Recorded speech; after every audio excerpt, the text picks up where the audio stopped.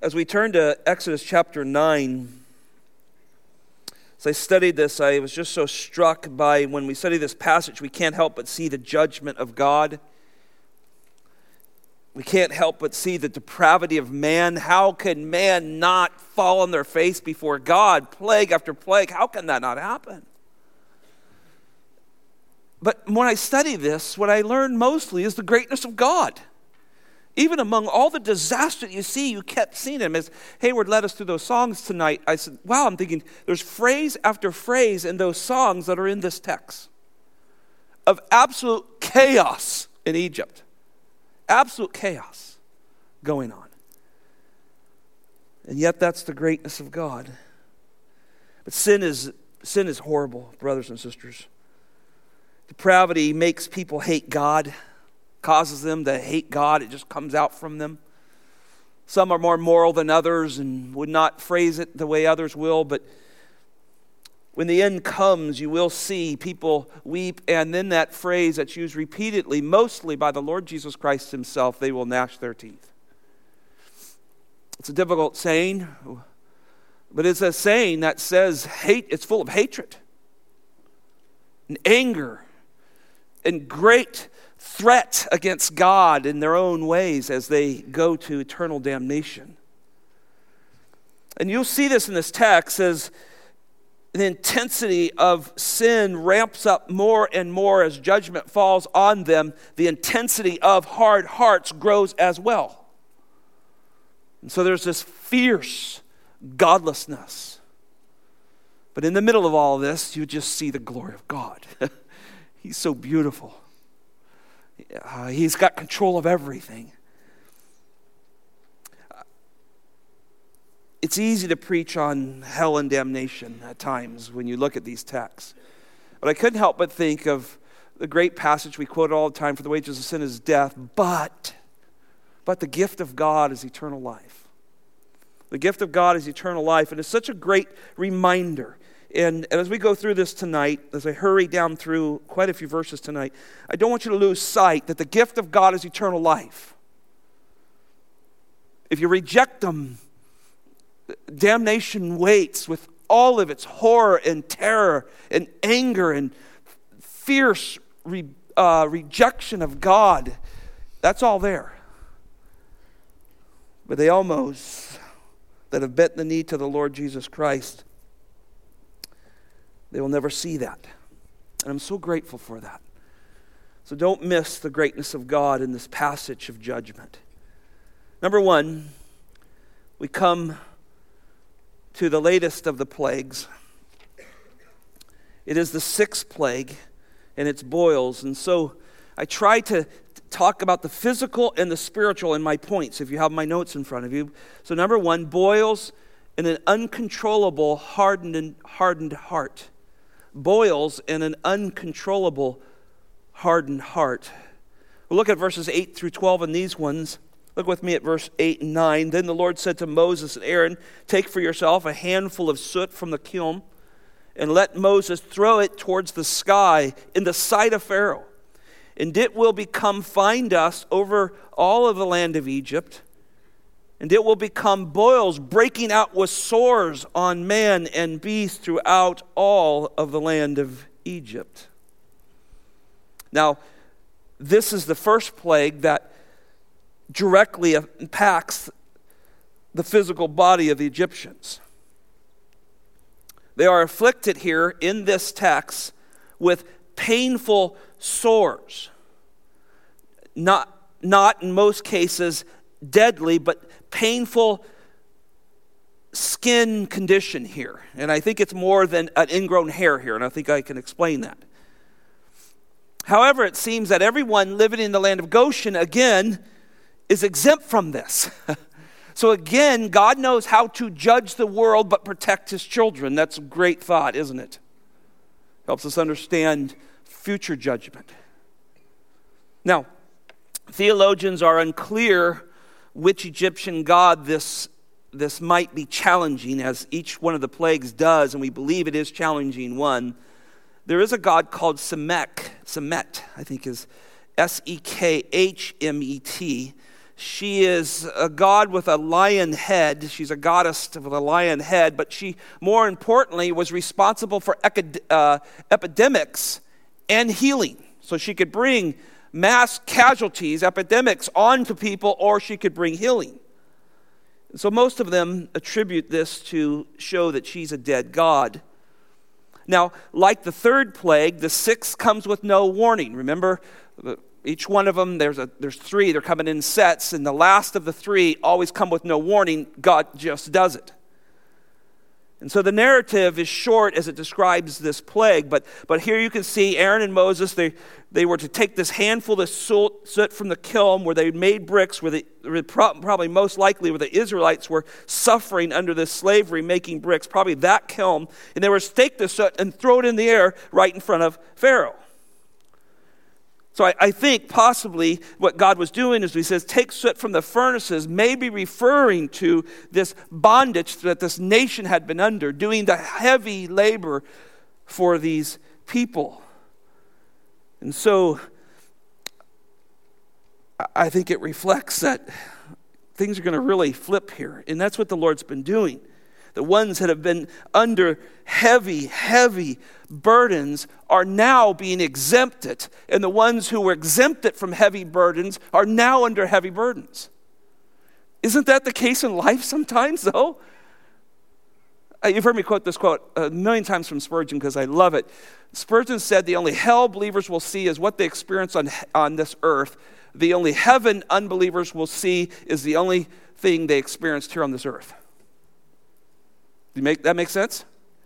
There are hellish times Christians go through, but that'll come to an end someday. And you can see that. They have been under, for 400 years, been under the heavy hand of the oppression of the Egyptians, and it's all being flipped.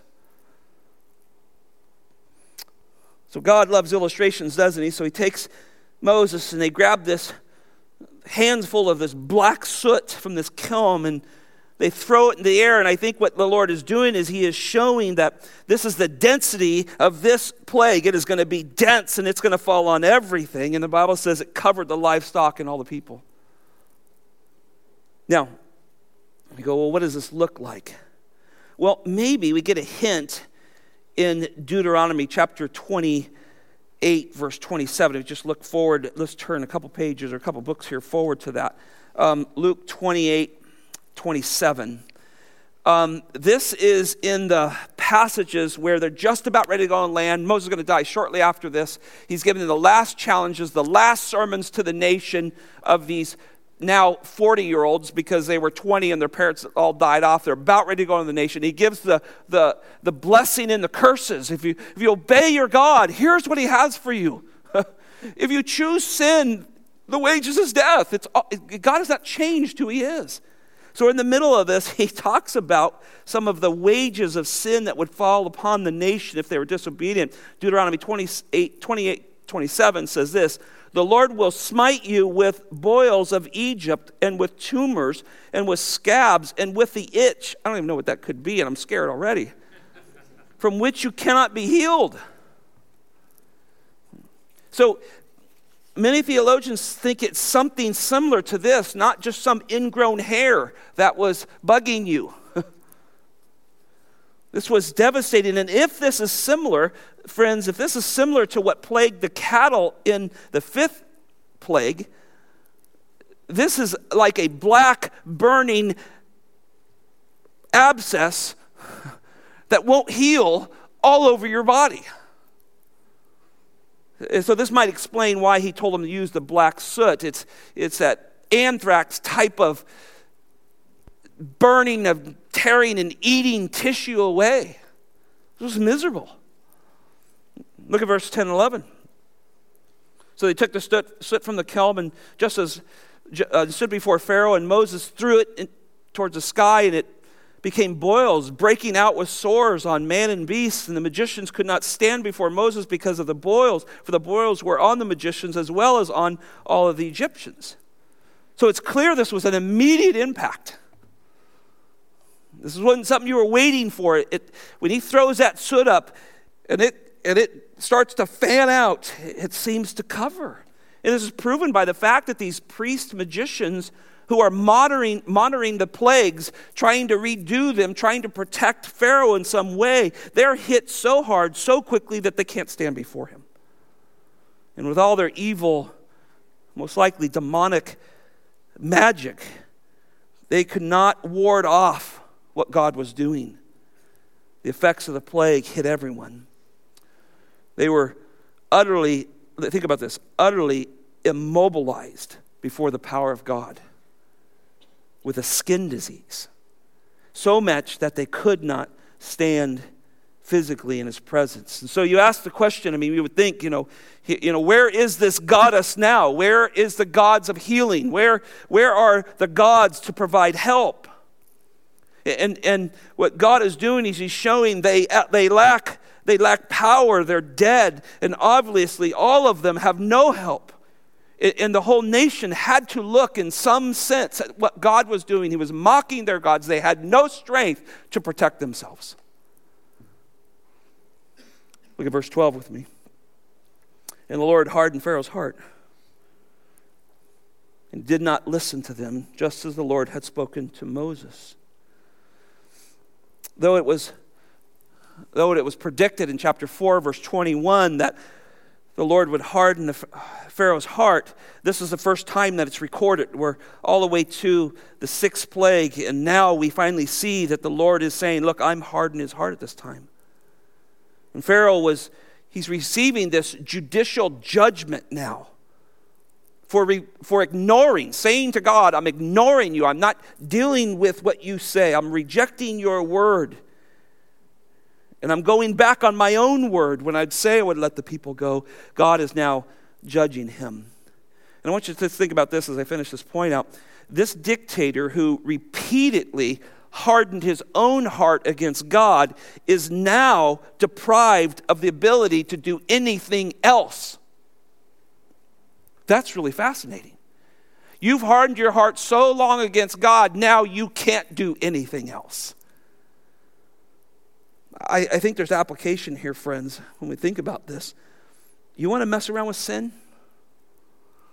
Boy, it'll harden your heart. And you'll find yourself so hard and so far away from the things of God and so twisting of who he is and fighting to exalt yourself, as we'll see Pharaoh do, and you'll just be a mess. And we see this happen. Many of us have family and friends or people we've known through time in our relationship with the church and whoever. We've seen people who fall into sin and won't repent of it, and they just keep drifting farther and farther and farther away. And it is not that God cannot rescue. And he does do those things at the 11th hour. And only he, it becomes so evident that only he can rescue that person. But I think we see this over and over. He is now so fallen into the depths of depravity that he has no other ability to do anything else but uncontrollably harden his heart against God. Second thought, the depravity of human logic against an almighty God. The depravity of human logic against an almighty God. Well, the seventh plague now is the first plague of the third group. And here, as we look at this in a minute, it's one of the longest descriptions of the plague outside of the 10th that shows, a continual intensity. Remember, plague 6 is very intense. It's short narrative, doesn't give us a ton of description of what happened, but it's intense. This thing is scary. You think this coronavirus, this not even close what those guys dealt with this anthrax type of skin-eating disease. But now in this plague, God is going to warn the Egyptians. It's very interesting. We'll see that he's going to warn the Egyptians here of what's coming, to take shelter. But we will also see that many of the Egyptians, just like Pharaoh, they will ignore it. The truth will come out, and they'll ignore the truth. Now, God once again exposes the ineffectiveness of the deities of Egypt here. Most likely the god that they're dealing with here is Nut, I think is how it's pronounced, was a goddess of the sky. She controlled the weather. She's got a problem. A huge problem. She has absolutely no control of the weather. This was a dead god, but yet offered sacrifices to and worshiped as though she controlled the weather. So when it didn't rain and they went through drought and things, they had to try to appease her because doubtlessly she's mad, right? So if we don't get what we want, then God is mad at us. Or a God, in this case, is mad at us. But here, God is showing that she's dead. She has no control. I will do whatever I want with the weather. But before we get into that seventh plague, there is some wonderful things here in this next set of verses that displays both the utter depravity of human logic and the greatness of an almighty God. Now look at verse 13 through 17 with me, and notice the strong warnings God is reflecting in his attitude towards a stubborn Pharaoh. He's giving strong warnings in his own way, right? God is warning this stubborn Pharaoh. Look at verse 13 with me. Then the Lord says to Moses, rise up early in the morning and stand before Pharaoh and say to him, thus says the Lord, the God of the Hebrews, let my people go, that they may serve me. Now, most likely, Pharaoh is going to come back down to the water. The Bible doesn't tell us in the narrative, but it's probably where they met, just like was the custom. Moses would meet him outside the palace as he was going to wash or worship down by the river. But Moses is to sternly repeat God's command here. Let my people go, that they may serve me. Now, also, there's a clear distinction here between the God of Hebrews and the Egyptian gods. He's going to make that again. He's trying to prove that. Not trying, he is proving that. So look at verse 14 with me. For this time, so you tell him the God of the Hebrews. He's separating the God of Hebrews from all the other gods. This God, the God of Hebrews, the God, says, let my people go. For this time, verse 14, I will send all my plagues on you and your servants and your people, so that you may know that there is no one like me in all the earth. Did you just not sing that phrase just a few minutes ago, didn't you? So that's why I was encouraged by those songs Hayward picked out. They reflect this. Now, verse 14, before the introduction of the plague, God wants Pharaoh to know something, that he is going to send these plagues against him, against you, Pharaoh, and your people. And notice the so that in the text. I usually underline or circle so that's in my text because they're result clauses, right?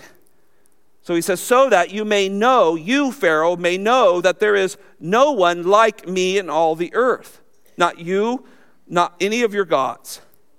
So again, God clarifies the purpose of these plagues. This is the purpose of them. First and foremost, I want the world to know who I am. I want the whole earth to know that there is no God like the God of Hebrews. And so Pharaoh and all the Egyptians, they need to recognize, God says, I want them to recognize that the Lord is supreme creator. He has dominion. He has unlimited power and authority over all things. Second, he wants the Egyptians to know God's power, that he can take his people anytime he wants them. I remember watching a good Western one day. The guy's super quick with a gun. And one guy was smart enough in their group, he goes, this guy can take us anytime. That's with God. He can take them anytime. But he wants to prove something. You know, this is the verse, is the only time the word plague is used in the talking about the 10 plagues. There's no other time in the scripture here. It's the only time the word plague is used here in this reference as Moses reveals these 10 plagues. However, one of the things that's very curious, and we can talk about this probably at another time, is in the Greek translation of the Old Testament, which is called the Septuagint, that same word for plague is used over and over and over in the book of Revelation. God is going to pour out plagues on this world, and he knows how to separate his people. He does a great job at that. Now notice verse 14. This is a very interesting phrase that's used in here. For this time I will send all my plagues on you. Now, that little phrase, on you, it's interesting in the English. The Hebrew word is labeh is the Hebrew word. It actually is the word for heart. So here's what I believe God is doing here. I think the idea is that God is going to strike the heart of Pharaoh with this. He has struck him in many different ways, but now, these last set of plagues, he's going to strike his heart, even to the death of his oldest son. And though there will be deadly outward consequences to his heart and his heart, this passage, I think what it's talking about is, what I'm going to do is I'm coming after your inner being.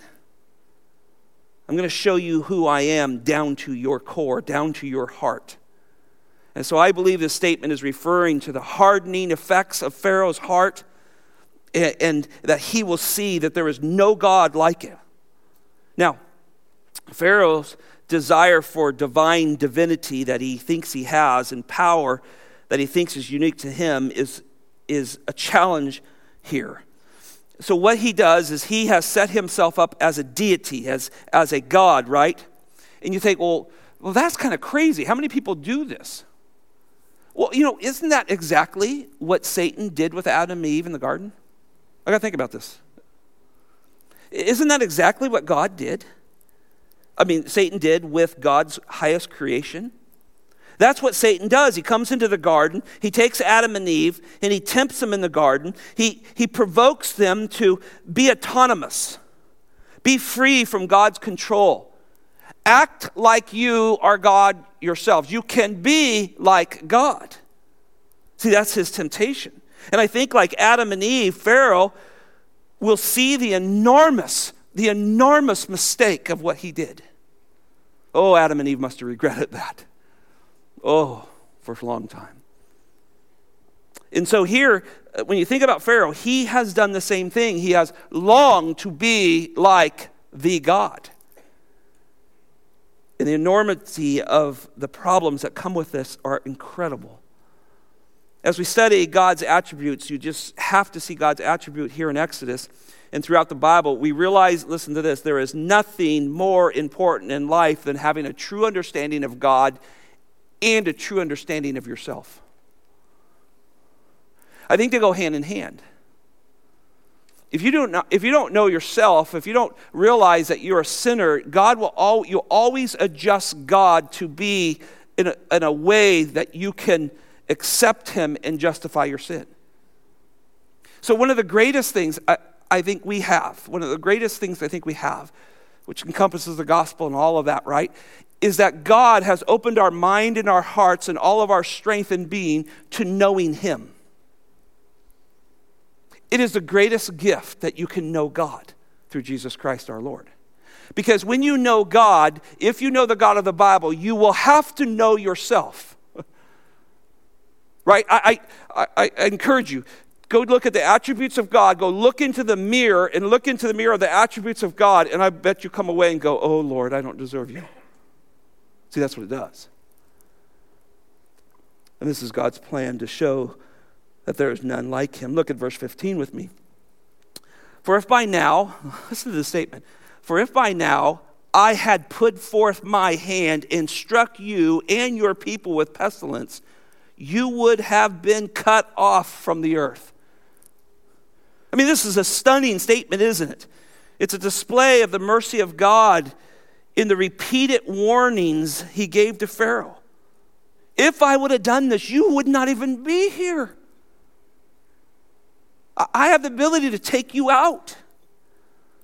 And yet, this ties into, Jeremiah talks about this, we certainly see in the New Testament. Where does the clay have the right to tell the potter what to do? And yet that's what Pharaoh, and that's what we do at times. And so you see this logic of human depravity. Oh, that won't happen, or God's really not like that. You see Pharaoh, I'm going to get out of this somehow. You're going to see in the end of this, he is not repentant. I'm going to prove to you that, because a lot of people stumble over this passage as we get down to what he seems to say, I've sinned. I'm going to show you that's not true repentance. There's a lot of people that stumble over this passage because they don't understand what true repentance is, what God is truly after. And yet we see the logic of human depravity. Well, if I just do this much, maybe I can get God's judgment off me. That's the logic of human depravity. Like if I do a little good, I won't suffer for eternity. I mean, look, they came up with purgatory, right? Come up with all kinds of fallacies and false truths of how God will judge and how he'll separate and what he'll do. So there's so much to learn as you study a text like this. The fallenness of human logic, have they come to God and they try to reason. Right now we're dealing with statements like this. Well, my Jesus cares about my gender and he's okay with that. We're dealing with that all the time. Listen, Brian's down teaching our youth right now, and there's some youth that don't want to hear it and have left, and parents that are upset a little bit, I hear. We sent Brian down to our high schoolers to talk about this because churches won't talk about it. And I want to understand, you get down to Romans 1 and God gives you over, or maybe your children are given over to their sin, you will hurt so deeply you can't even imagine. And yet we said, well, let's not talk about it. Let's not talk about what God says about man and woman and his choice of who is who. What a sad state of the church where they refuse to deal with these things. I love our Crossroads ministry. Get around those guys, Hayward and Paul. They're dealing with this stuff. They're talking with our college and career students. They're trying to help them be ready. They're out there with work with these. Some of our generation is going, yeah, they're off their rocker. Not their generation. They're soaked in it.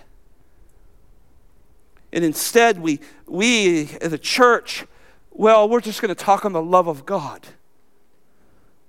Can you imagine people going to hell someday and screaming back to the myriad of churches who said, you said God loved me and he'd accept me any way I am, as they're ushered off to eternal damnation? It's my commentary. I don't know if that'll happen or not. But that's what we do. And so when I look at these passages, I have to realize that the depravity of human logic. And here's Pharaoh. Well, I can get out of this. You're not going to get out of this. Verse 16. But indeed, for this reason, I have allowed you to remain, in order to show you my power, in order to proclaim my name through all the earth. Man, that's a strong conjunction, isn't there? Notice it starts verse 16, but. Look, I could have cut you off like that. I own all things. I own your breath. I hold your cells together. Everything is held by the power of my word in my hand. I could have just snapped you like that. But I got something bigger to do. I have a reason why I've allowed you to remain. What terminology there. And if there was any doubt Pharaoh was still in control, I think this verse puts an end to that. You still think you got this handled, don't you? See, this verse conveys the ultimate authority, ultimate power over Pharaoh's mind, over his heart, and anything and everything else that's done on this earth, doesn't it? What a verse. But indeed, for this reason, I have allowed you to remain in order to show my power, in order to proclaim my name throughout the earth. It is absolute authority that God claims here, and nobody else can claim that. Nobody. And yet Pharaoh tries, doesn't he? Notice that phrase, allow you to remain. See, this gives understanding that people are on this earth because God lets them exist. And so many people will react to that statement. Well, who is he to let us exist? He's God. He made you. What a statement. So in other words, God is saying, I alone allow you to keep breathing. Look with me at Romans chapter 9. Exodus 9, Romans 9. Put them together, read them both. There's great truth here. Look at Romans 9 with me. I'm going to pick up the pace here. Romans 9, verse 15.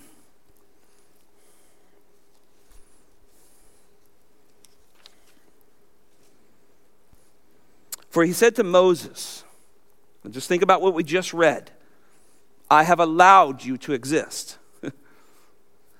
Verse 15, for he said to Moses that he is God, I will have mercy on whom I have mercy, and I will have compassion on whom I have compassion. You know how many people just trip, stumble, and fall completely over that verse? Why? Why do they fall over it? Their view of God, isn't it? That view of God does not fit their view of God. So they trip over it, and they fall into the gates of hell. He says, look, I choose, I do that. And all of his choices and all that he does, he's perfect in everything he does. Look at verse 16. So then it does not depend on the man who wills or the man who runs, but on the mercy of God. Moses, Pharaoh, Aaron, you, me, it doesn't depend on any of those beings. It depends on God. This is why we're worshipers, because you and I know what we deserve. This is what makes us worshipers, and this makes us share the gospel, doesn't it? Because you've been aware of where you should have gone and where God spared you, so you can't wait to tell the next person, I hope. I hope it drives your evangelism.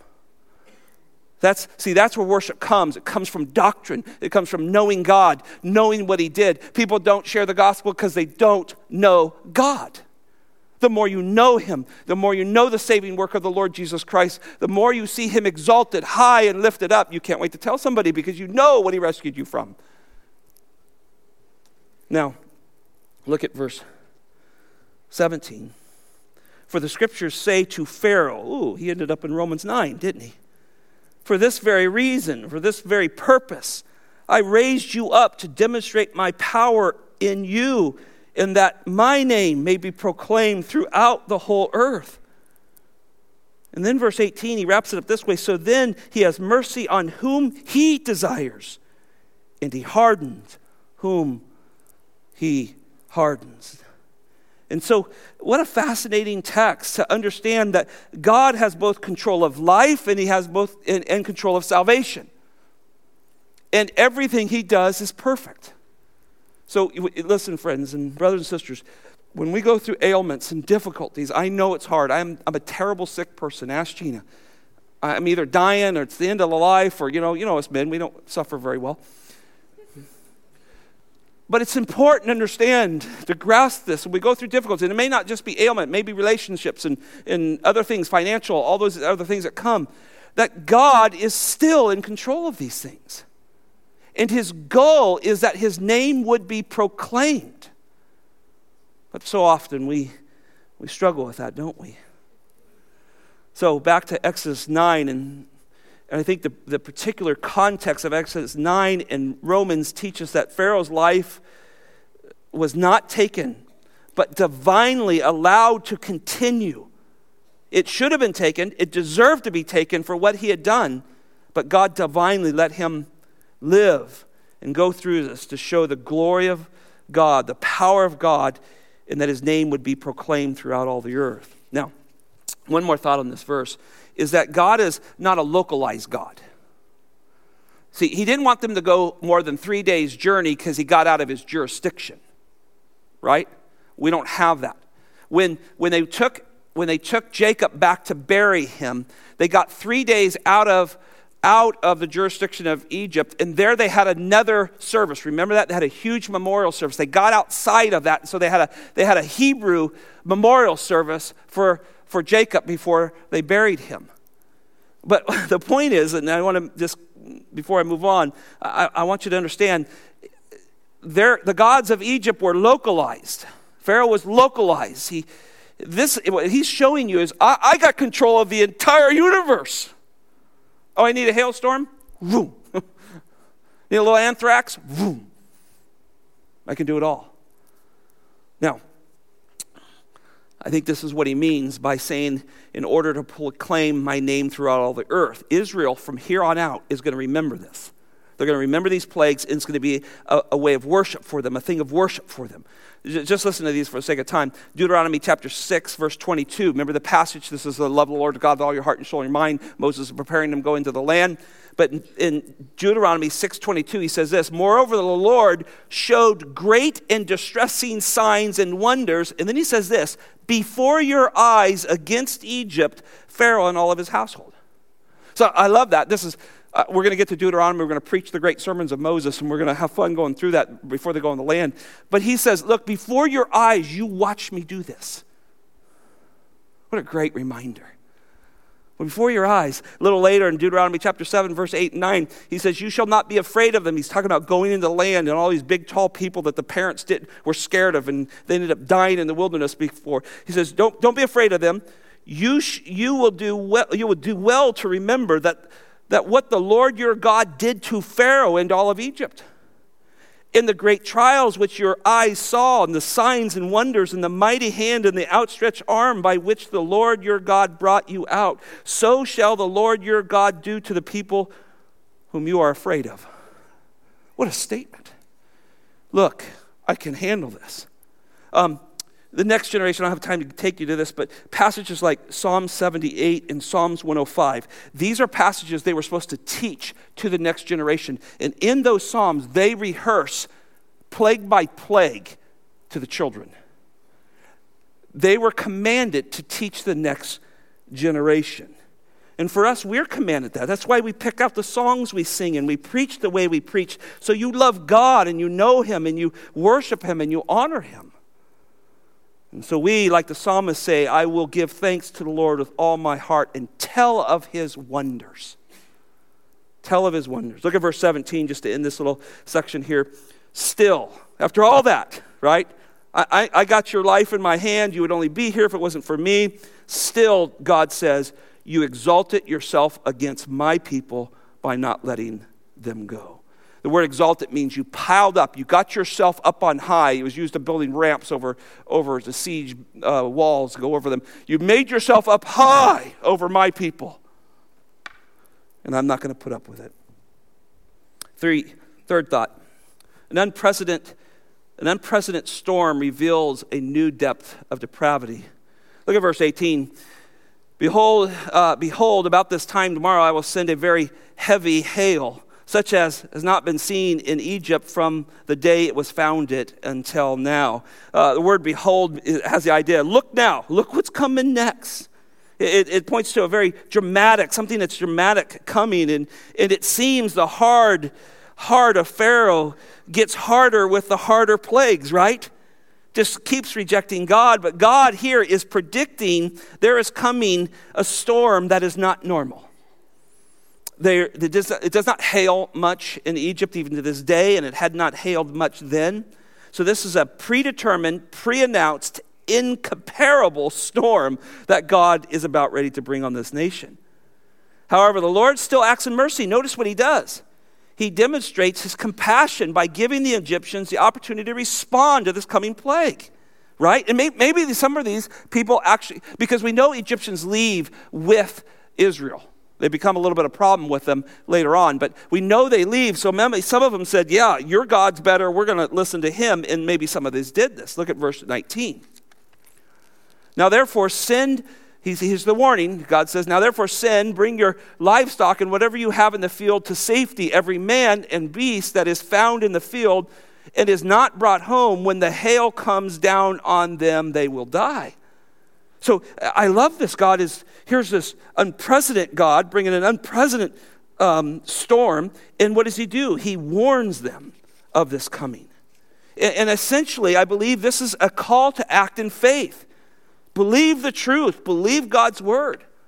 Now, this time of year, most of the cattle would have been out grazing. We think this is somewhere in mid-January. In summertime, they would graze them, and we do the same thing. You graze them during the early mornings and late evenings, and then they do what we kind of term, where's your cows? Well, they're all shaded up.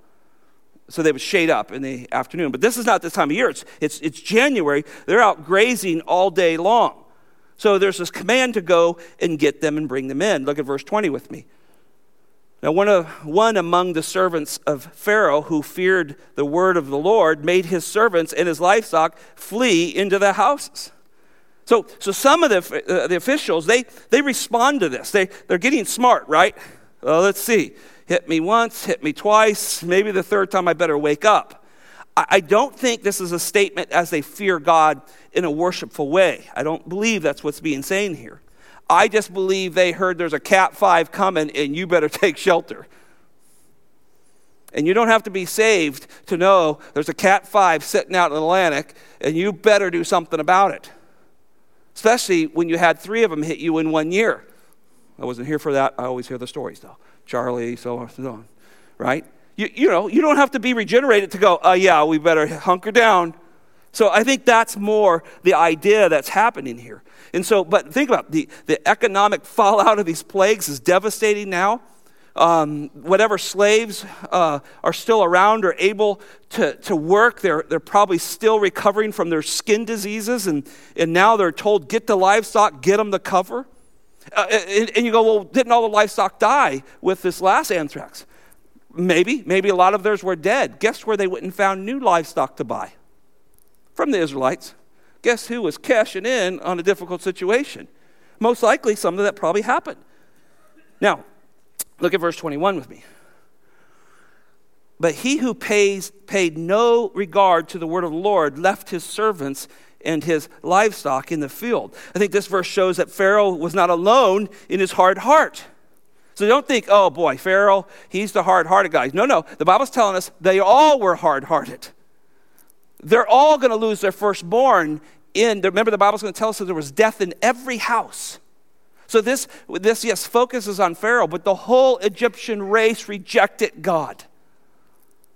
And so this fell on them. The word here, again, is labeh in the Hebrew. And again, it says, this is what it means. They did not set their hearts to obey God. That's verse 21. They paid no attention. They paid no regard. I mean, that idea, that's that Hebrew word again used there. We kind of flushed it out in English a little bit. But I would read it this way. Their heart had no regard for the word of the Lord.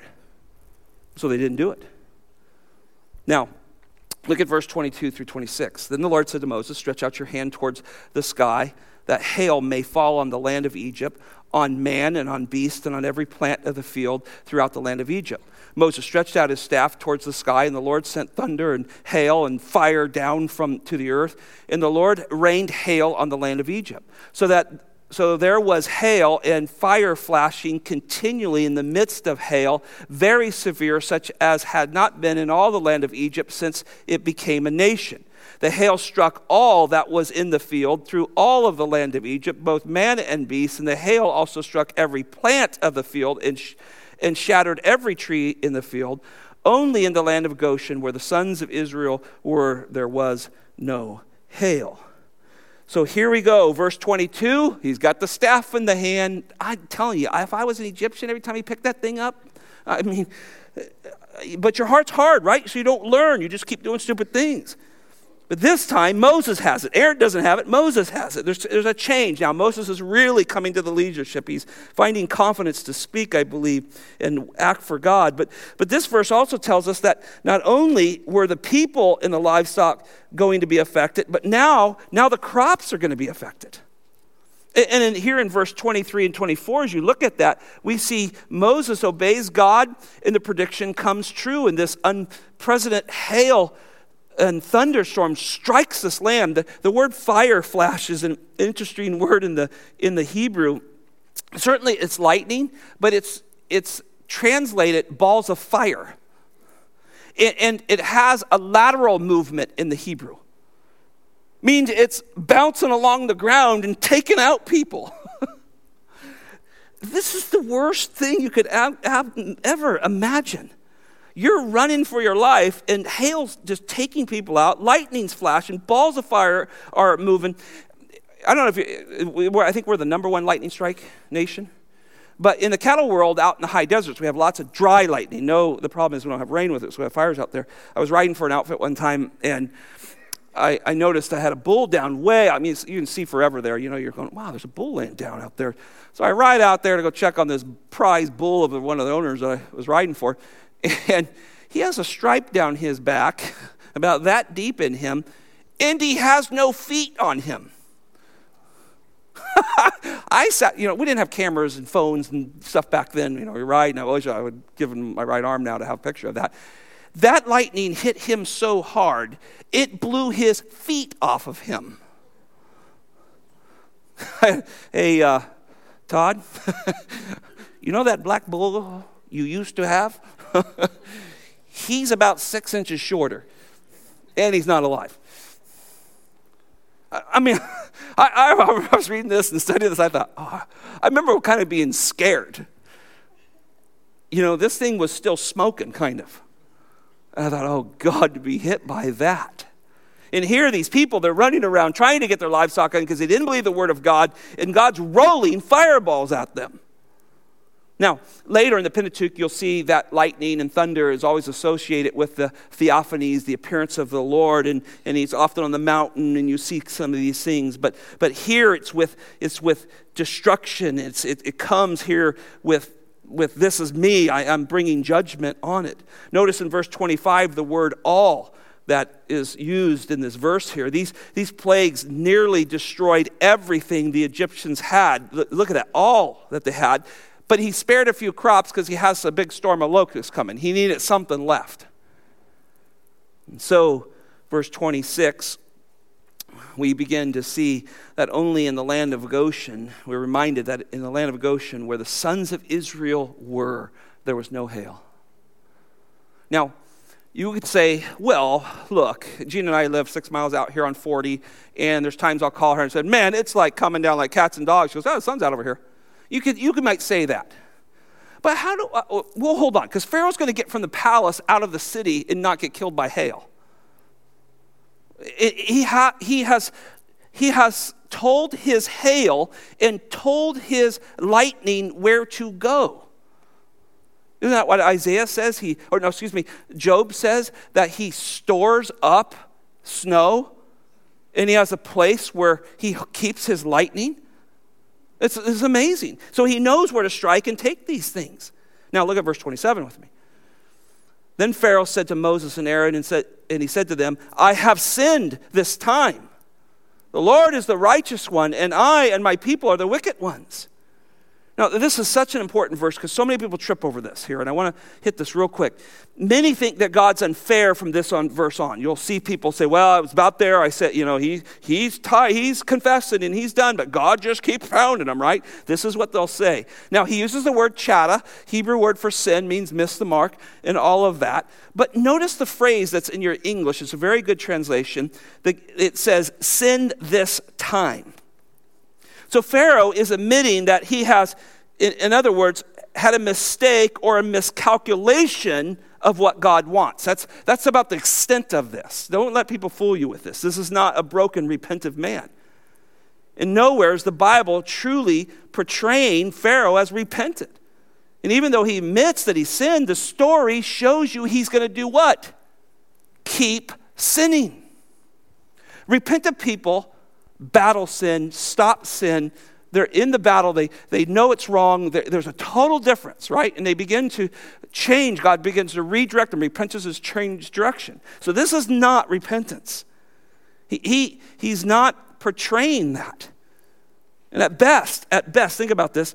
He believes he did something wrong, and he's trying to hold some kind of dignity in this. Now, notice he also says the Lord is righteous. And I think this is a bit misleading to people at times, this statement, because Pharaoh was not talking about God's attributes of righteousness here. He's not saying, oh, God, you're righteous, and I'm not, I'm unrighteous. It's merely a small confession pertaining to this judicial confrontation he's in. He goes, yeah, you might be right. I could have been wrong on this time, on this one. Meaning, yeah, I technically didn't obey the law of God, but it's not that big a deal. Stop this, God, please. So Pharaoh's not come to true repentance. But he is smart enough to know. We're around 7 now. Let's see, if I ask Moses not to do this anymore, he'll go do it. There's no repentant heart here. Look at verse 28 with me. but make supplication to the Lord, for there has been enough of God's thunder and hail, and I will let you go, and you shall stay no longer. So Pharaoh knows the drill. This time I'll confess a little more. The intensity of the plague's a little more, so this time I'll confess a little more.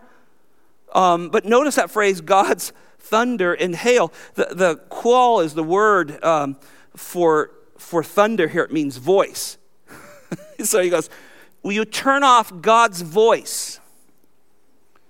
Can you imagine how loud it must have been? You know when one hits close to the house and it just rattles the house? Can you imagine that nonstop, just constantly rattling your nerves to the end? Bam, bam, bam, just unlimited thunder and lightning hitting constantly. No wonder he's saying, turn off God's voice, please. Turn it off. And then he makes a statement, I will let you go and you shall stay no longer. Isn't that interesting? It seems the language of the 3-day journey for the religious festival in the wilderness is gone. Pharaoh's making no mention of their return here. He doesn't say anything about their return here in verse 28. And I think he now knows that God's agenda was to remove these people from him. But still, Pharaoh says, I'm going to grant you. This is why he's not repentant. I'm going to grant you to go. You will not stay here any longer. That's not what God's after. Look at verse 29 and 30. Moses said to him, as soon as I go out to the city, I will spread out my hands to the Lord. Thunder will cease, and there will be hail no longer, that you may know that the earth is the Lord's. But as for you and your servants, I know that you do not yet fear the Lord God. So Moses says, look, as soon as I got out of the city, I think this is an interesting statement. There's lightning, there's thunder, there's fireballs rolling around. That probably tells us that he's in the palace, but he's going to go all the way out of the city, maybe to the land of Goshen. I don't know where he's going, but he's getting out of the city. That means he has to walk through all of that everybody who else is outside is what? Dying. I don't know if he's like Mary Poppins or something, and it's all raining over, and he just kind of... God somehow miraculously protects Moses as he walks out of the palace because the Bible says it doesn't stop till he prays. So he walks through this extraordinary storm that nobody else can survive. There's Moses doing that.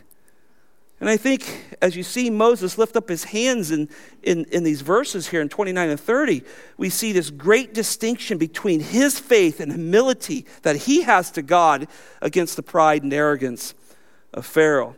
And I also think it's reasonable to believe that Moses' faith was so strong that he knew God would protect him. So he walks out into this storm. Now, one last thought here in verse 30. Look at this. He says, I know. Moses, some people have read this and said, well, is Moses dumb? Oh, no. He is no longer questioning God anymore. Okay, God, we'll go tell him about the hail and all that stuff. What are we going to do next, God? See, he's not naive here at all. He knows. And I think Christians who believe, listen to this, Christians who believe God's word, we are not easily deceived. Now, it doesn't mean we're perfect and we can figure everything out. But if you know God's word, you don't easily fall under deception. You smell something, you go, that does not line up. I know my Bible.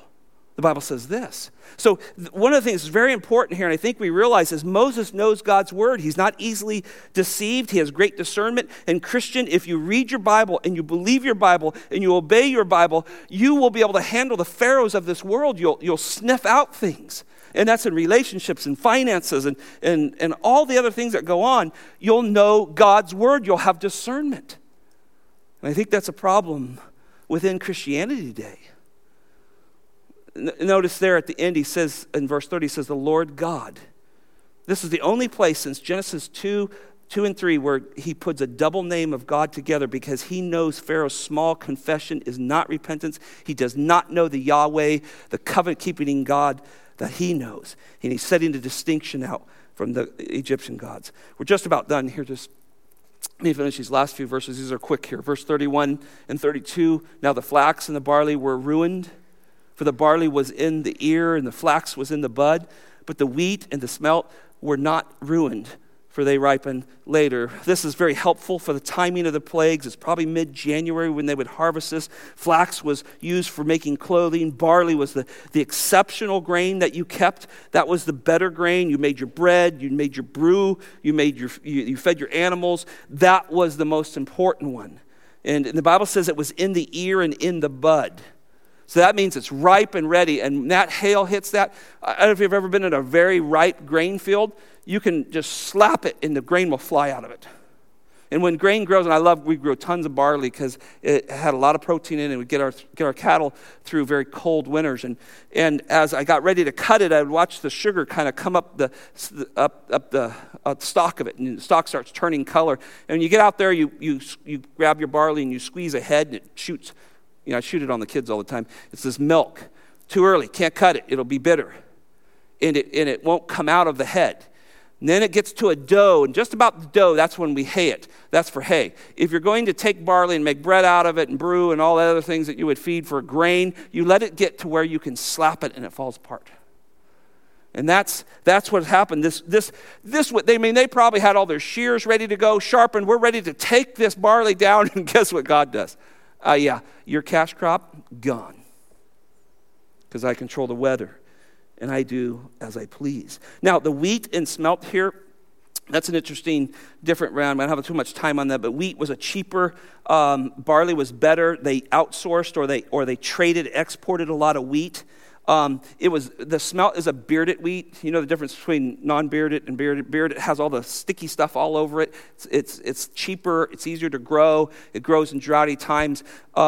That's still not there, but he's got some locusts coming for that one later. Verse 33, so Moses went out of the city from Pharaoh and spread out his hands to the Lord, and the thunder and the hail ceased, and the rain no longer poured on the earth. So out of the city, he's away from Pharaoh. This all took time, right? Maybe Pharaoh's going, just stop it right now. He goes, well, I'm going to go out of the city and take care of this. So that means for whatever long it took for Moses to walk from the palace all the way out, number one, he's protected. He has some kind of shield around him. He doesn't die. And number two, they had to suffer with that noise and just that pounding and death that was happening all around them till Moses walks out. And so Moses did as he said, and God stopped the plague. And I think that shows the connection God had with Moses. And you'll see this over and over. People will come up and challenge Moses. God had a unique connection. That's why Moses is certainly a type and reminds us of Christ. And the storm stops while Moses is praying, it seems, right? Doesn't it seem that in verse 33? He went out and spread out his hands to the Lord, and the thunder and the hail and the rain all ceased. Verse 34, but when Pharaoh saw that the rain and the hail and the thunder ceased, he sinned again and hardened his heart, he and his servants. And so just like Moses, predictable, godly response, go to God, put his hands up, turn to God, so Pharaoh is so predictable. And friends, when you deal with people who are trapped in sin, who refuse to acknowledge God, you can almost predict their next move. Sin has a trail. It'll lead you, and it's leading you to a trail of death, and you can go, this is what's going to happen. If you do not turn from your sin, this is what's coming. You can plead with them. It's predictable. Notice he uses this term, he sinned again. Chada is the Hebrew word again. It's just rebellion. He just rebels. His heart is hardened. The whole idea is it's like a stone. It's heavy. There's no life to it. It's a heavy, cold, hardened, weighed down with sin heart. And notice this, he and his servants. So let me close with this. If you want to live in sin, you're going to affect people around you. When people say, well, Christians, they too often pull away from people in sin. I go, yeah, we're supposed to. It doesn't mean we don't love them and we don't take opportunity to try to bring them to Christ, but we don't get in and participate with them. Sin always jumps on everybody else. It destroys, and you get next to it, and you don't want to deal with, well, I have this friend, and they're into this, but I'm not. Guess who's going to be in it later? Don't mess with it. And that's what happens here. It isn't just Pharaoh's heart being hardened. All of he and his servants. Wickedness always influences others. And then finally, verse 35, Pharaoh's heart was hardened, and he did not let the sons of Israel go, just as the Lord had spoken through Moses. And so here's the agricultural, the mainstay, the economy of Egypt is wiped out. The economy is collapsing in front of them. And all he is concerned about is his own power, his own welfare, his own person, and his people are suffering. And that's what sin will do. And I've seen it too many times. When you fall into sin, guess what? You really don't care about too many people around you. You become the me monster. And people suffer. So remember, this is about certainly sin and wickedness, but this is about greatness of God. When you lay down tonight, and or the next time you hear a thunderstorm, I hope you remember this passage. I hope you remember God's throwing fireballs at people.